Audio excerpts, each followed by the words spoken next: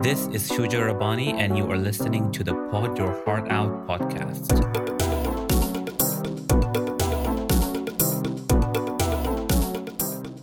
I believe that the right to work in a safe and healthy work environment is everyone's human right.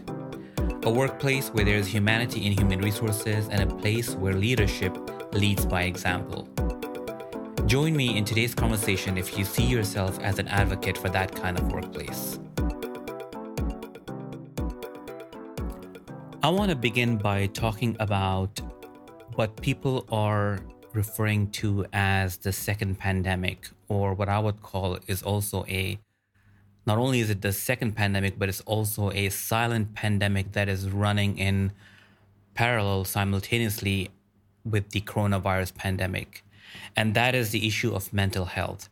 It has been discussed very frequently in the media and in the news about how the coronavirus has been impacting people's mental health. With the whole extended period of lockdowns around the world, people feel the fatigue, the mental health fatigue, and also what they're calling the lockdown fatigue. And with kids, for example, right now, not all the schools around the world have returned completely back to classes. I was watching a news report of a mother who was speaking from New York, and kids in New York are partially supposed to be returning to school sometime soon. And she was talking about how her daughter has been pulling her own hair because of boredom, because of just the mental stress that she's been having for not being able to mix and mingle with her friends and not being able to return to school for so long. And this is also having a huge impact on parents who are at home, remotely working from home, which has now become the new norm.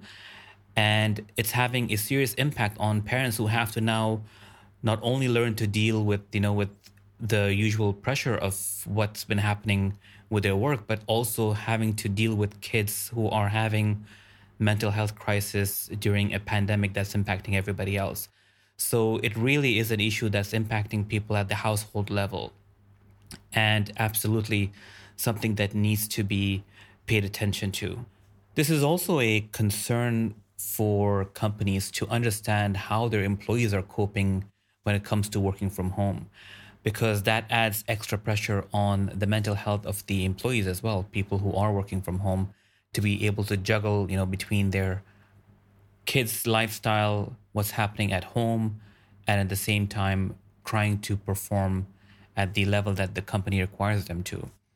So for those of you who are listening, I'd like to hear from you whether you know of any other stories, or whether you are a parent who is having similar issues in trying to deal with the mental pressure that the lockdown and the pandemic has been having on your child, and how it has been impacting them.